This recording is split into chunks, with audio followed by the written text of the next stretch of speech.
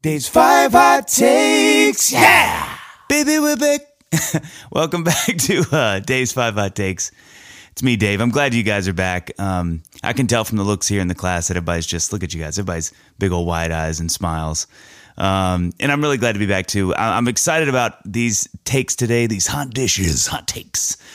We got some really fun ones. Of course, I'm biased, so I hope you guys agree. But without further ado, let's jump on into this thing. Whoosh. Hot take one. All right, we're jumping right in here with the Knacks, My Sharona is our hot take one, or the Knacks, just depending on how you pronounce the band name. I actually know this song from the Reality Bites soundtrack. I don't know if you guys and gals remember that soundtrack. I never saw the movie. I still have it, but I loved that soundtrack. It had Lisa Loeb's Stay, which I think was kind of what was the, super hit on that album. But man, it had World Party was on there. So many good songs on that soundtrack. Crowded House. Anyway, I love this song. It came on the radio the other day, and it was like one of those, what happens a lot on this podcast, where I was kind of listening to it now as a, professional, quote unquote, singer-songwriter, and really was listening to like all the quirks of that song. So here's some fun facts about that song. It came out in 1979. It was Capitol Records' second fastest number one debut song, behind the Beatles' I Want to Hold Your Hand. Or I should say it was the fastest gold status debut single since the Beatles' I Want to Hold Your Hand. And it came out. That one came out in 1964. This was 79, so it's 15 years later.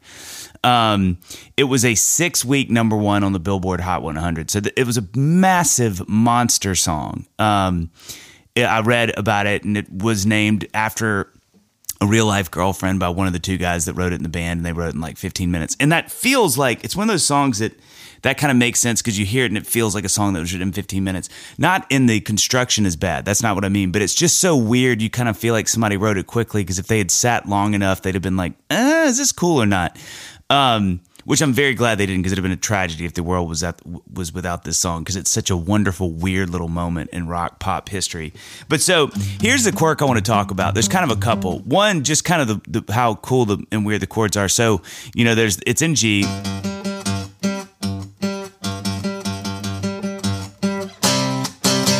So it's doing G, which is the 1, 4 to flat 3, right? Which is not really anything new. It does that cool thing in the chorus when it goes, I'ma give it up, I'ma give it up to the touch of the other kind. My, woo. So it does, the chorus rather is 1, flat 3, 4 to flat 6. So it's really cool. It's a cool, weird, awesome chords. It just, you can feel kind of like, feels like rock and roll. You're like, oh, this is weird, kind of pumping your fist. Then they do the bridge, and this is what really got my attention on this song. So I read a tweet. I was sort of looking around with the song and reading stuff about it, and this guy tweeted, like, don't you kind of feel like maybe the better song in My Sharona was the bridge? And I sort of laughed at it, because I don't think that's true, because I think it's just Teflon. This song is such a hit. It can withstand anything. But it does this weird thing where it kind of creates another song inside a song. So instead of doing like some solo... They don't do some weird solo over these weird chords. They instead do this.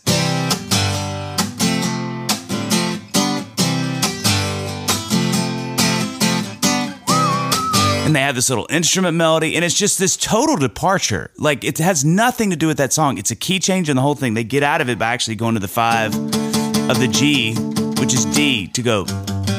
So after...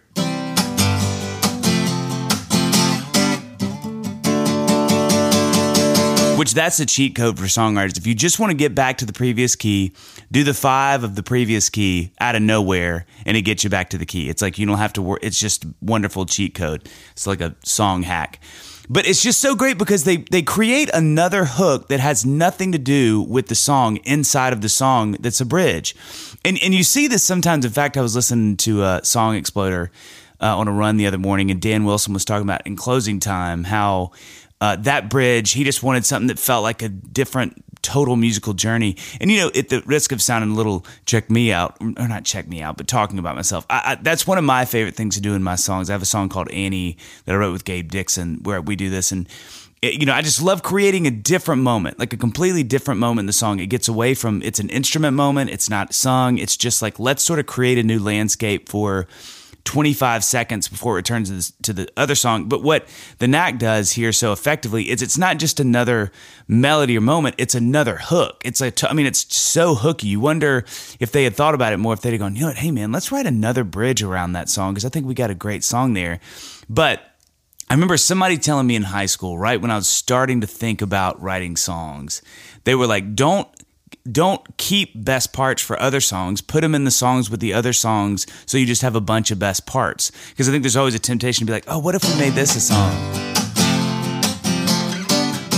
And they were like, no, it just makes a song that much more bulletproof. It makes it that much more substantial by throwing in a super hook of a bridge that has nothing to do with the rest of the song.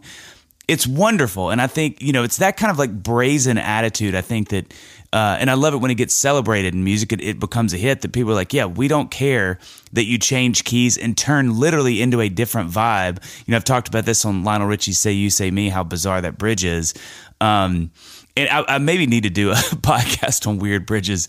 But this would be another one for me, because I think it's just such a weird look that really pays off. And obviously the sort of, population of the world went, yeah, we're good with that. Like, thumbs up. Hot take two.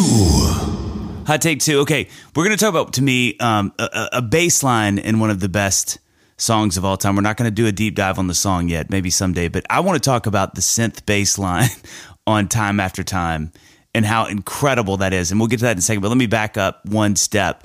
This is a song by Cyndi Lauper. It was released in 1984. She wrote it with Rob Hyman, who was also in a band called the Hooters, who had hits on their own. Fun fact about the Hooters, which I love these kind of deep dives.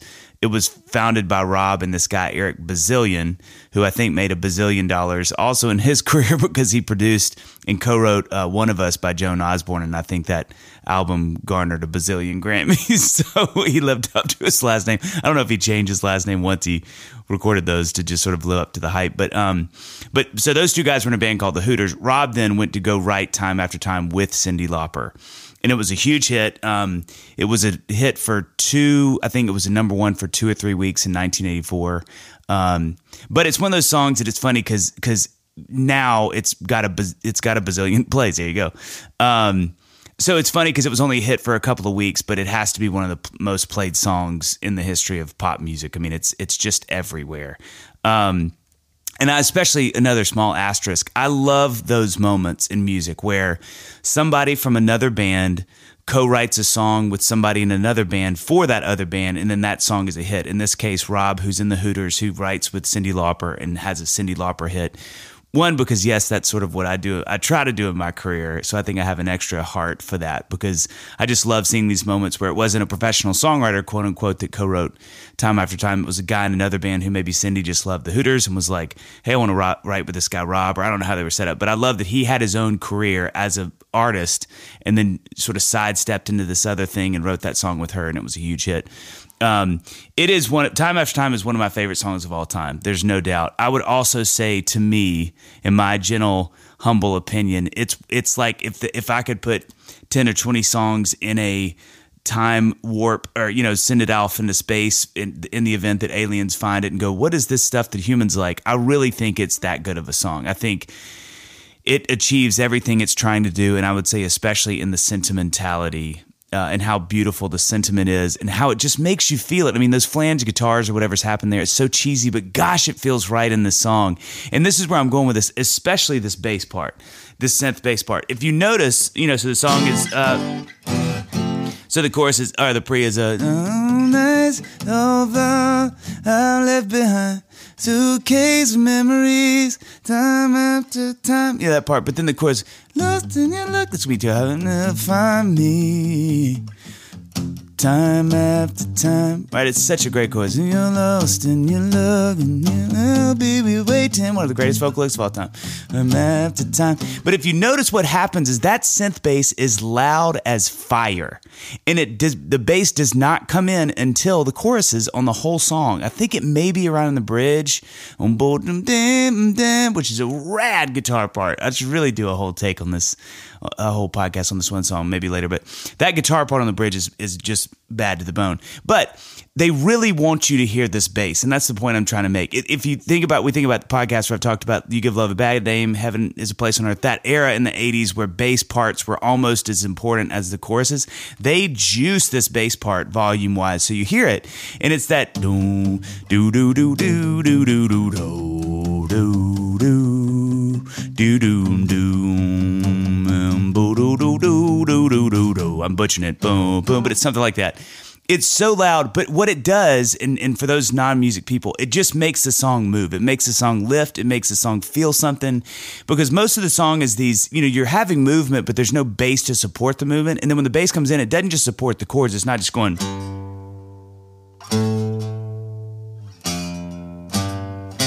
It could do that. It says doom boo doo doo doo doo doo doo doo doo doo doo doo doo doo doo doo doo.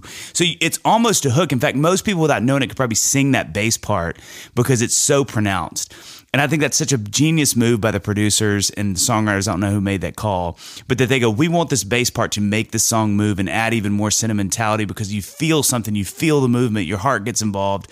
And that movement, and then it kind of disappears in the rest of the song, which when it comes in, again, it's that much more pronounced. And I love that. I love little moments in music where this happens, and especially on songs that are this good, that it does twice the damage, or the good damage, I guess, which is going to be the name of my next record. Hot Take 3. All right, Hot Take 3. This is a hot take I've wanted to do literally since the inception of this podcast.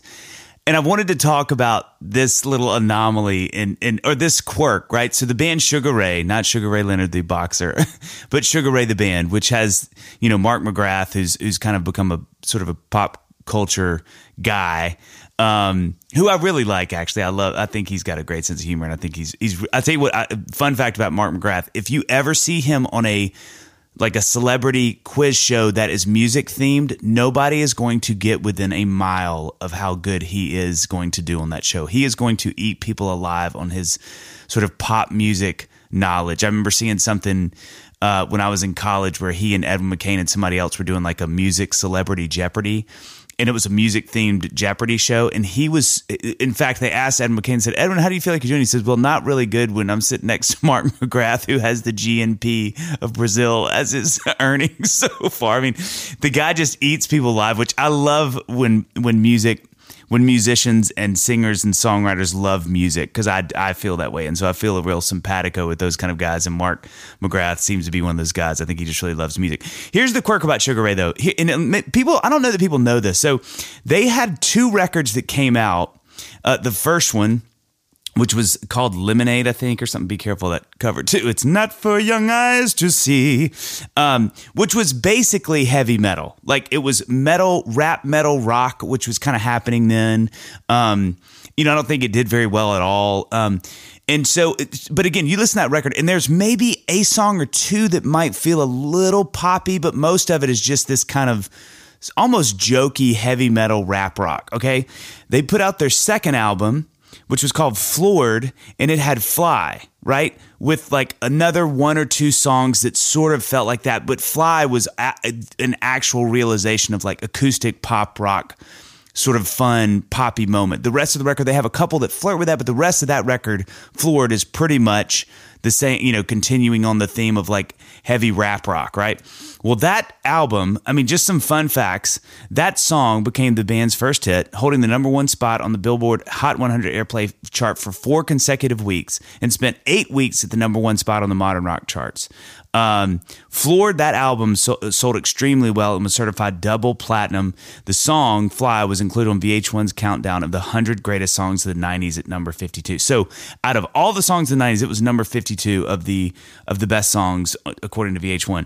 So this is what I think is so fascinating. So they're kind of this, I mean, you look at the band, especially those pictures, they look like rap rock heavy metal 90s guys. I mean, they got dyed hair, tats everywhere. They're all like, shirts off and doing their thing.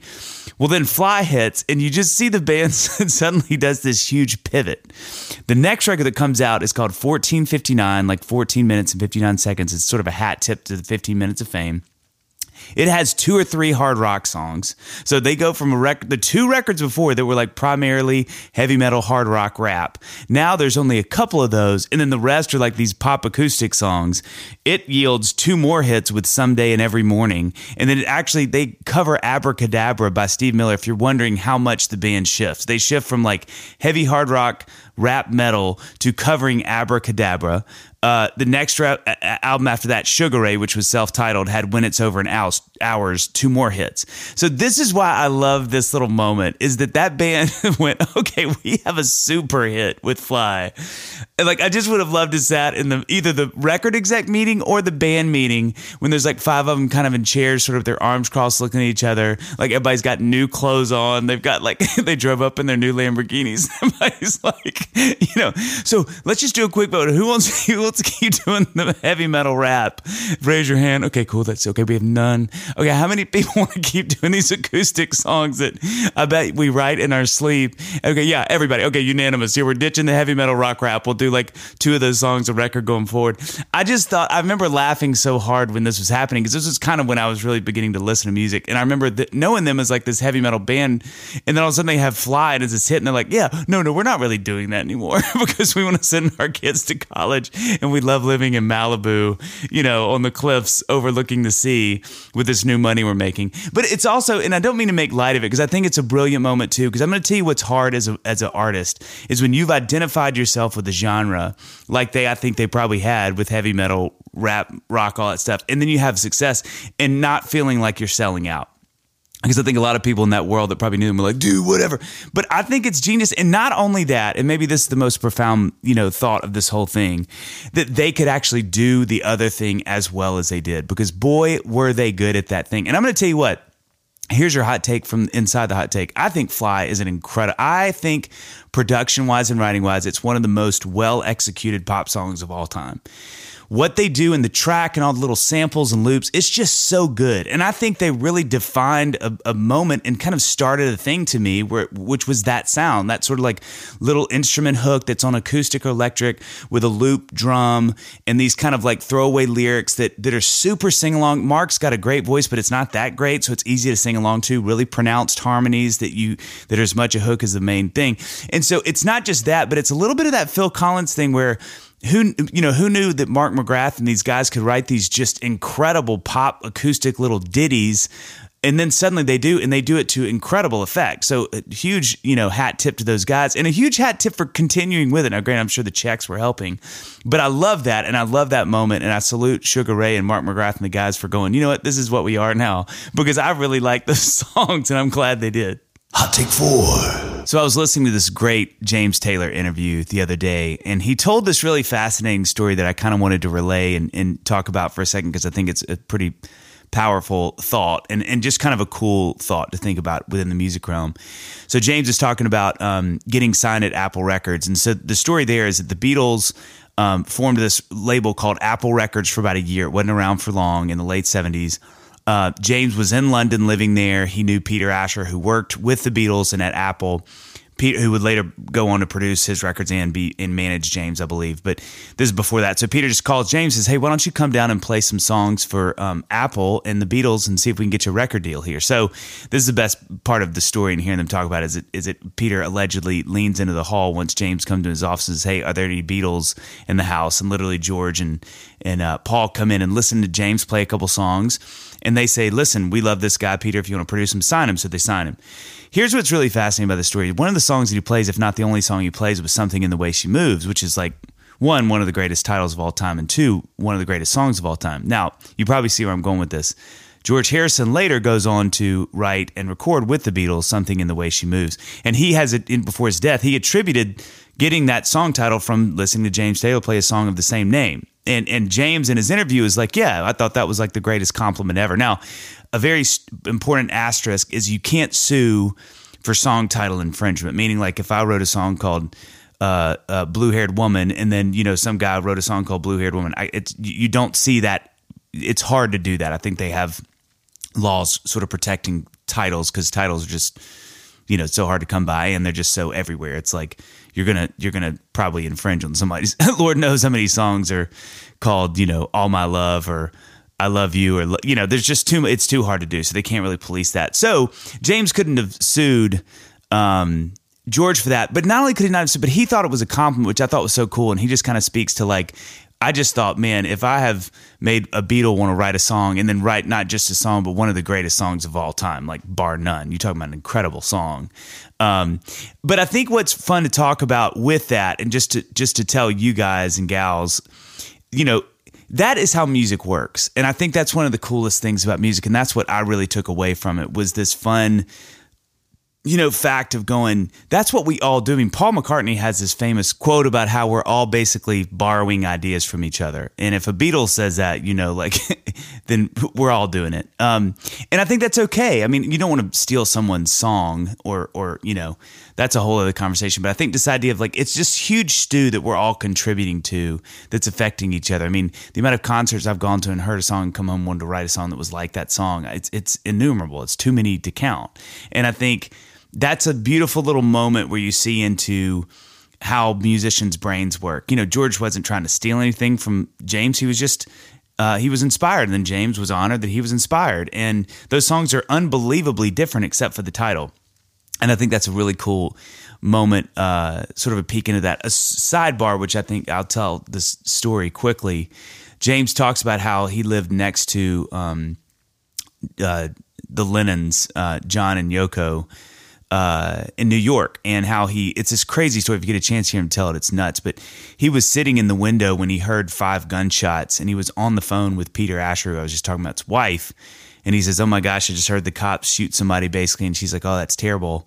And she later then called back like 30 minutes later and said, no, you heard the 5 gunshots from John Lennon being killed, which I thought, man, isn't that crazy? And he talks about that for a minute, and just the sort of how he was, you know, not even whatever that would be feet away, sitting in his window, and that he got a call from her, and she lived in LA, and was calling to say, no, it's already on the news. And he just hadn't seen the news that a block away he had heard what had happened there, which I thought was really bizarre and crazy. Hot Take 5. This is one of my favorite hot takes. I'm just going to go ahead on record as saying that.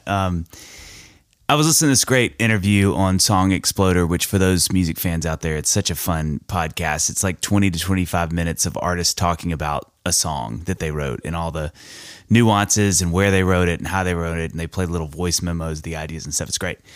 But Dan Wilson was on there, who is Semisonic's lead singer and now has written hits for Adele and the Dixie Chicks and everybody with a face. It feels like Dan is so insanely talented.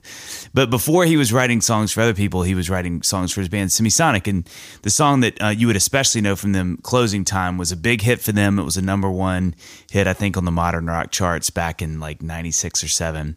But I love what Dan, so they asked Dan about like Closing Time, what's it about? And he's like, well, first, you know, the band wanted me to write a song about ending the set. So, you know, it's closing time, let's go home. And he said, but, you know, I was in this phase where I really wanted everything to sort of mean more than one thing. So every line of that lyric, he said, I wanted to have like a double meaning. So he goes on to explain, you can see it's all over the internet, these stories about the song. It's really cool. But basically they were having their daughter, whose name is Coco, and he wanted to write a song about basically birth. So it's not just about closing time, last call for alcohol and all that stuff. Every song, if you go and read that story, it's actually, or the lyrics again, it's actually this wonderful story about being born, which sounds crazy right now. You're like, there's no way. But you go back and listen to it, and it's crazy how much Dan pulls off this sort of master stroke of making so much of the song actually applies to being born, like someone, being born into the world. And it just sort of reminded me, that's one of the things that's so fun about songs. I mean, there's, if you read about In the Air Tonight by Phil Collins, there's all these like, is it about someone drowning and he witnessed a murder and all this stuff? And I read Phil Collins' autobiography, which is incredible, by the way. And he just says, I have no clue what it's about still. I just kind of sang the songs in a row like that, and they came out that way, and so I kept them. But it's funny how songs do this. I looked this up and I thought these were fascinating, sort of like songs that aren't about what you think they are. Bonnie Tyler's Total Eclipse of the Heart who actually Jim Steinman wrote. And Jim Steinman you would know because he did basically Meatloaf's Bat Outta Hell, that record, and I think Bat Outta Hell too. I think Jim actually wrote those songs by himself and produced those records by himself. And Bat Outta Hell is still like, it's sold like 50 million copies or something insane. So Jim probably owns an island somewhere off Bermuda where he lives by himself. But he wrote it for a vampire rock opera. So Total Eclipse of the Heart, he said if you read the lyrics again, you'll realize it's actually about a vampire and vampire love, which I was like, vampire love.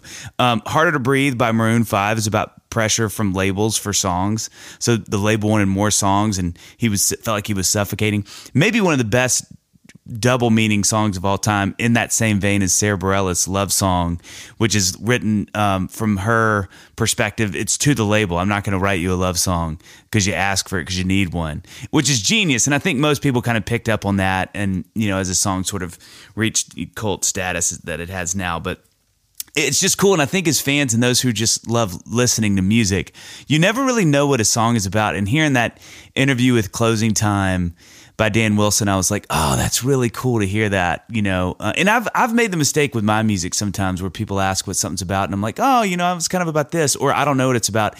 And I found it's wise to be careful because sometimes the stories people make up in their heads about songs make the song something different to them. And the minute you kind of give up what you wrote it about or what those vague lyrics mean, it can sort of kill the meaning. And so it's a fun little game, but it's fun to sort of realize that some of these songs you love are actually about something else entirely, or are also about something else entirely, which is it's a really amazing thing to pull off as a songwriter. Before I go, a quick heads up, make sure you hit that subscribe or follow button if you want to continue the madness, and rate the podcast if you feel so inclined.